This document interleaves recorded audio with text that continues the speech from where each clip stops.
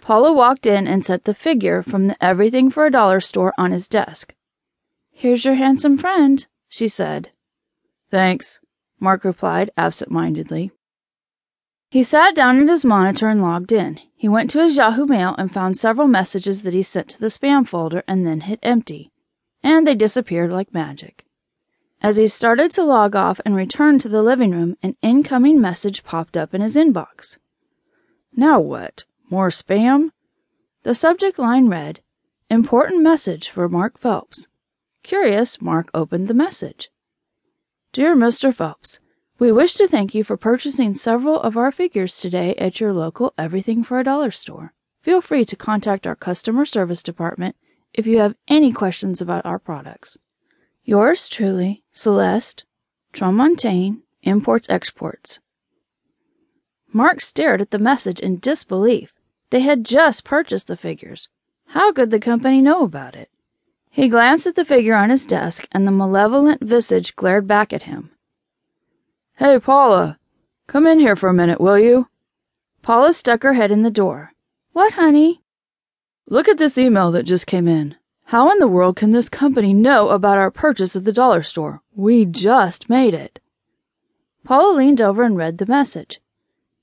"That does seem weird, but these computers nowadays seem to track everything. At least they have good customer service." "Yeah, but for a dollar item?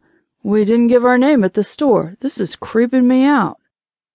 He looked over at the figure again. "Well, I used my credit card. Maybe they picked it up that way."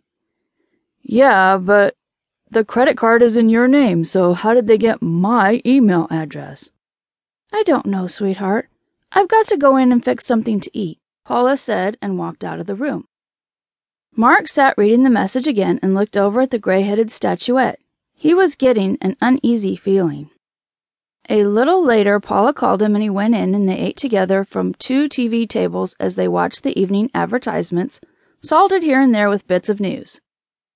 Trouble and Tiger did their best to get their attention and thereby get an extra morsel, all the while eyeing and steering clear of the bags. After they finished eating, Mark said, "I'm going to go in and log off my computer. We can watch TV or whatever you want to do this evening." "I think I'll take a shower and go to bed early. You can join me if you feel like it," she replied suggestively. Never one to turn down that kind of invitation from Paula, he smiled and said, "Okay." Mark walked back into his room to log out and stopped dead in his tracks. The figure that Paula had set down on the right side of his desk was now sitting to the left of his monitor. "Paula, come here."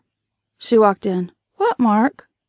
"When you came in here earlier with this figure, didn't you set it down there?" He pointed to the spot it had been at first. "Gosh, I don't remember, baby. Why?" "Because when I came back in here after eating, it was over there on the left side of my monitor." Paula laughed. "Well, it must have grown legs and walked." She thought it was another of Mark's memory mix-ups that seemed to be occurring more and more frequently of late. When this happened, he borrowed an excuse he had heard one of the inane political candidates make on TV and called it a brain freeze. "I'm not kidding, Paula. That thing moved by itself. Remember how that bag was in the back seat of the car when we came back from Target?" "Oh, come on, honey. You've been watching too many spooky movies on TV." "Okay." Mark turned away. He was irritated. Paula went out, unconcerned. She was used to Mark being a bit paranoid about things. Mark sat pondering. "Tramontaine, Imports-Exports. That's just too weird. What the hell is a Tramontaine?" He consulted his desk dictionary. Nothing.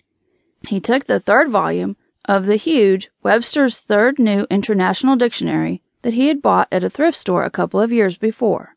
It was quite worn and tattered, but it contained almost every word in the English language, except for some of the new ones that had worked their way in. There it was on page 2425.